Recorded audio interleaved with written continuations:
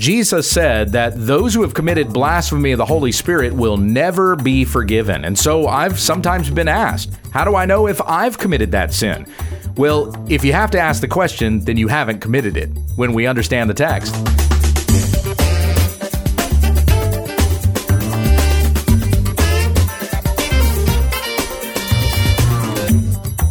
This is When We Understand the Text, a daily Bible commentary to help encourage your time in the Word. Monday, Tuesday, and Wednesday, we feature New Testament study, an Old Testament book on Thursday, and our Q&A on Friday.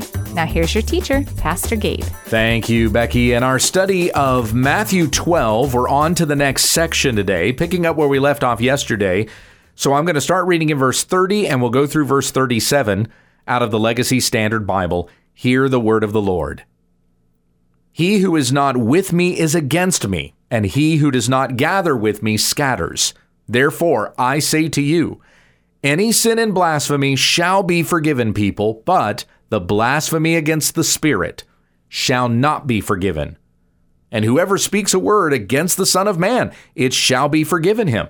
But whoever speaks against the Holy Spirit, it shall not be forgiven him, either in this age or in the age to come. Either make the tree good and its fruit good, or make the tree bad and its fruit bad, for the tree is known by its fruit. You brood of vipers, how can you, being evil, speak what is good? For the mouth speaks out of that which fills the heart. The good man brings out of his good treasure what is good, and the evil man brings out of his evil treasure what is evil. But I tell you that every careless word that people speak, they shall give an accounting for it in the day of judgment.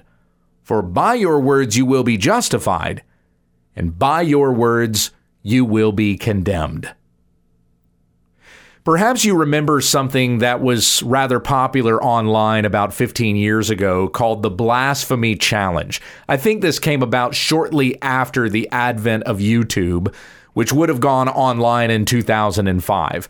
And so it kind of became a popular thing among atheists to put your money where your mouth is and blaspheme the Holy Spirit, because if you don't believe that God exists, then you can't possibly be threatened by this blasphemy of the Holy Spirit, which the Bible says would permanently condemn you to hell and for which you can never be forgiven. So this blasphemy challenge went like this. It was atheists that would film themselves and post their videos online saying that I deny the Holy Spirit. And they believed that by that utterance, if the Bible is true, then they would be condemned to hell. But of course, they believe that the Bible is not true and God doesn't exist. And I'm showing how much I believe that God does not exist by committing this blasphemy that I can never be forgiven for. But that is not the right understanding of this particular passage. Although the fact that it was such a popular thing for a little while has led to many people coming to me. I've fielded this question many times of those coming to me and have said, have I committed blasphemy against the Holy Spirit? Have I done something for which I'm condemned and I can never be forgiven? So let's come to a proper understanding of what Jesus is talking about here in Matthew 12, 30 to 32, and we'll also go on to that third section. I want to remind you once again our outline. So in this section that goes from verses 22 to 37, the first part is in 22 to 29, which is kind of the setup. Jesus heals a man who is demon-possessed, and this spiritual affliction that he's suffering because of this demon has also affected him physically, in that he is blind and mute.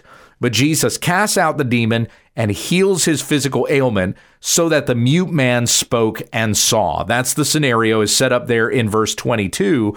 The crowds think that this is proof that Jesus is the son of David. This is the one that is promised to us, the Messiah that would come in the line of David. But the Pharisees are kind of worried, seeing that the people are following this man who's been calling out their false teaching. And so to try to win back the people, they make this accusation of Jesus and say in verse 24, this man does not cast out demons except by Beelzebul, the ruler of the demons.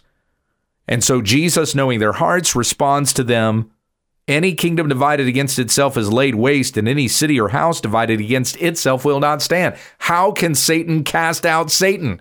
He would be destroying his own kingdom if he were to do that.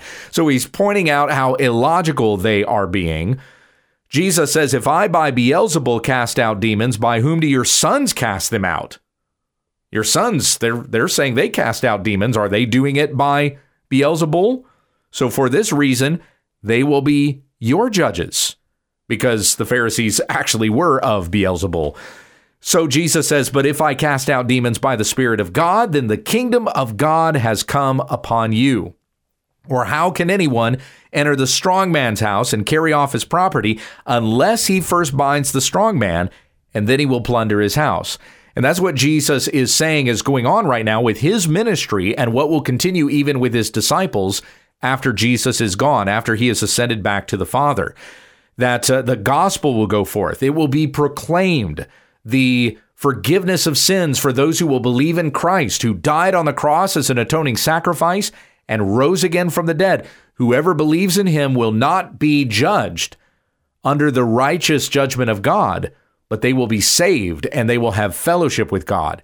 So as the disciples will go out preaching that message, those who believe will be rescued out of the kingdom of darkness, out of Satan's kingdom, which is coming to destruction, and they will be rescued into the eternal kingdom, which lasts forever, the kingdom of Christ and of God.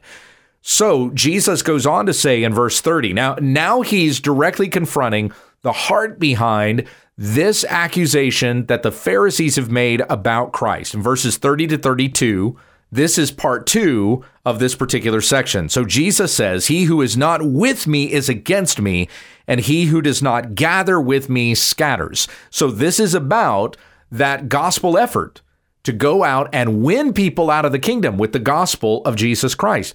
Those who believe have been brought to belief by the Holy Spirit, by the regenerative work of the Holy Spirit that has happened in their hearts. So they go from being children of Satan to children of God. That's what's stated about us in Ephesians 2, that before we came to Christ in faith, we were dead in our trespasses and sins in which we once walked, following the course of this world, following the prince of the power of the air, the spirit that is now at work in the sons of disobedience among whom we once lived. So we were once children of Satan. But now, putting faith in Jesus Christ, we've gone from being children of Satan to children of God. And so by that gospel work, we're being gathered into the kingdom of God.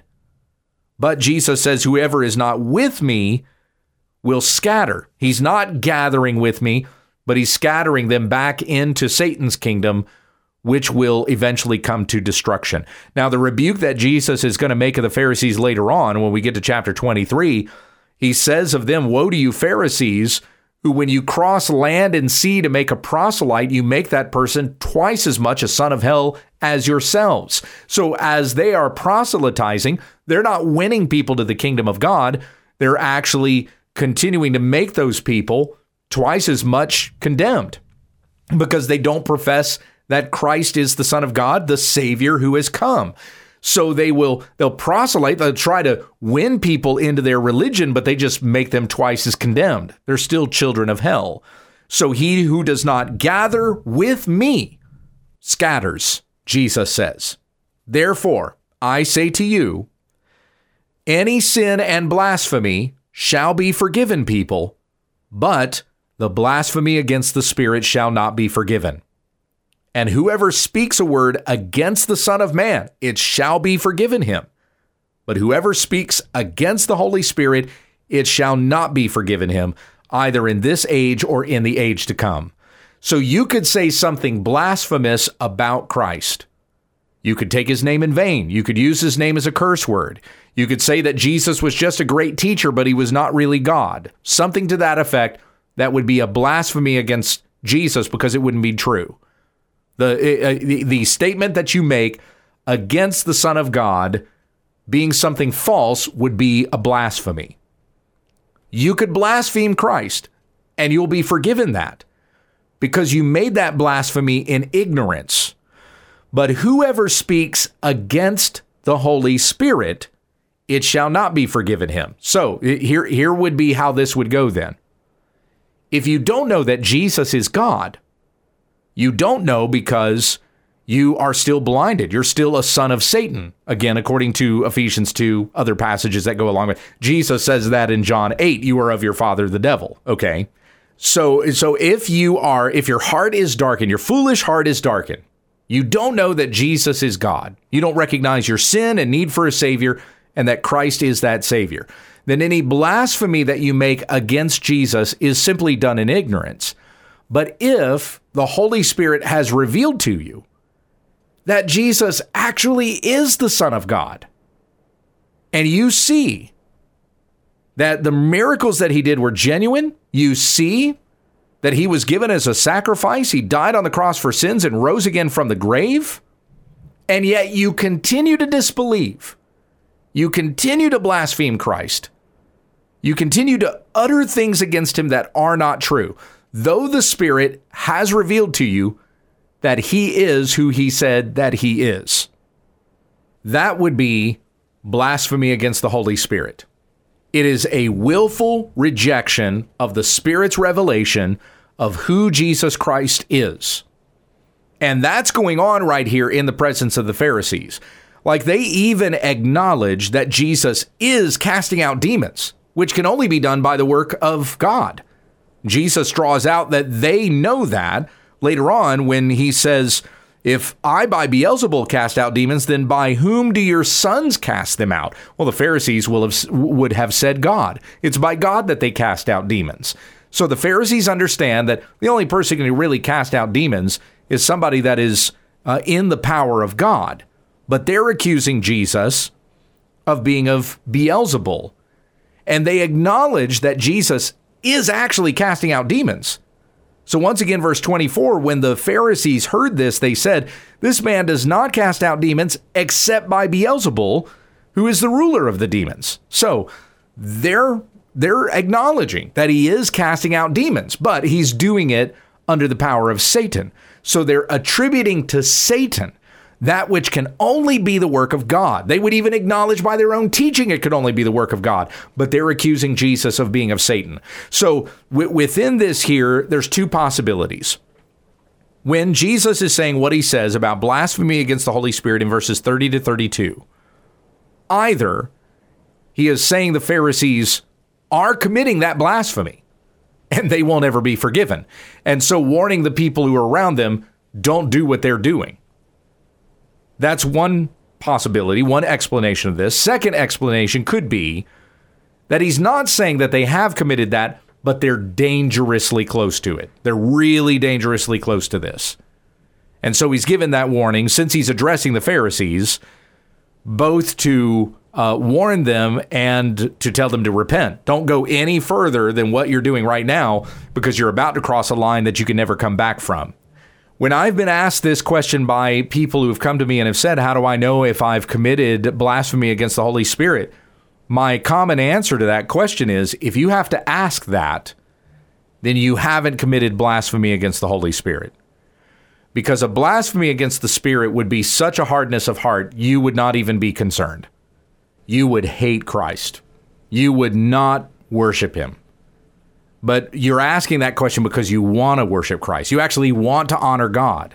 I want to know that I am a follower of Christ. I want to know that God's affection is still for me, and I haven't done something that has cast me out of his presence forever. A person who's committed the blasphemy of the Holy Spirit wouldn't be asking that question. They wouldn't even be seeking for ways that they could follow Christ because they don't love Christ. They hate him. Now, you might be asking, but isn't that the problem with the atheist? Don't they hate Christ? And therefore, they're making this blasphemy against the Holy Spirit simply by denying him. No, because once again, as I gave the explanation earlier, they're making that attestation in ignorance. They don't really know that Jesus is God.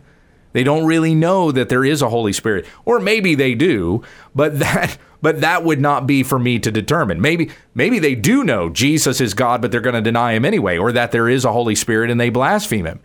Maybe they do know that. But if their heart has gone that far, only God would know that. I wouldn't know that. So it is still upon me that I must share the gospel with everybody who has breath in their lungs. Understanding that if God is going to do a work to change that person and bring them from unbelief to belief, then that is God's doing. My responsibility is to share the gospel with anybody. Whether a person's heart is going to be closed to it or receptive of it, I don't have the power to determine that. So ultimately, this rests in God's hands. Who has truly committed a blasphemy of the Holy Spirit and who is still savable? We can't know that. From our vantage point, we can't know this person can truly be saved and this person cannot be saved. It's the same argument with regards to the elect. We don't know who the elect are. God knows who the elect are.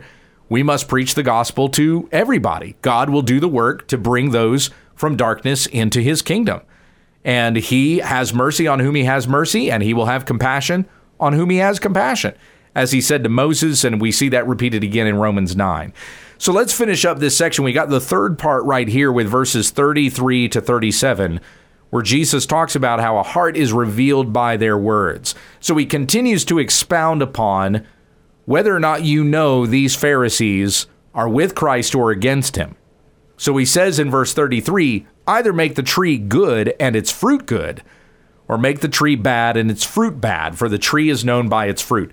This is the same thing Jesus said in the Sermon on the Mount in Matthew chapter 7. So he brings that illustration back up again to show, here's how you know these men, they are not with me.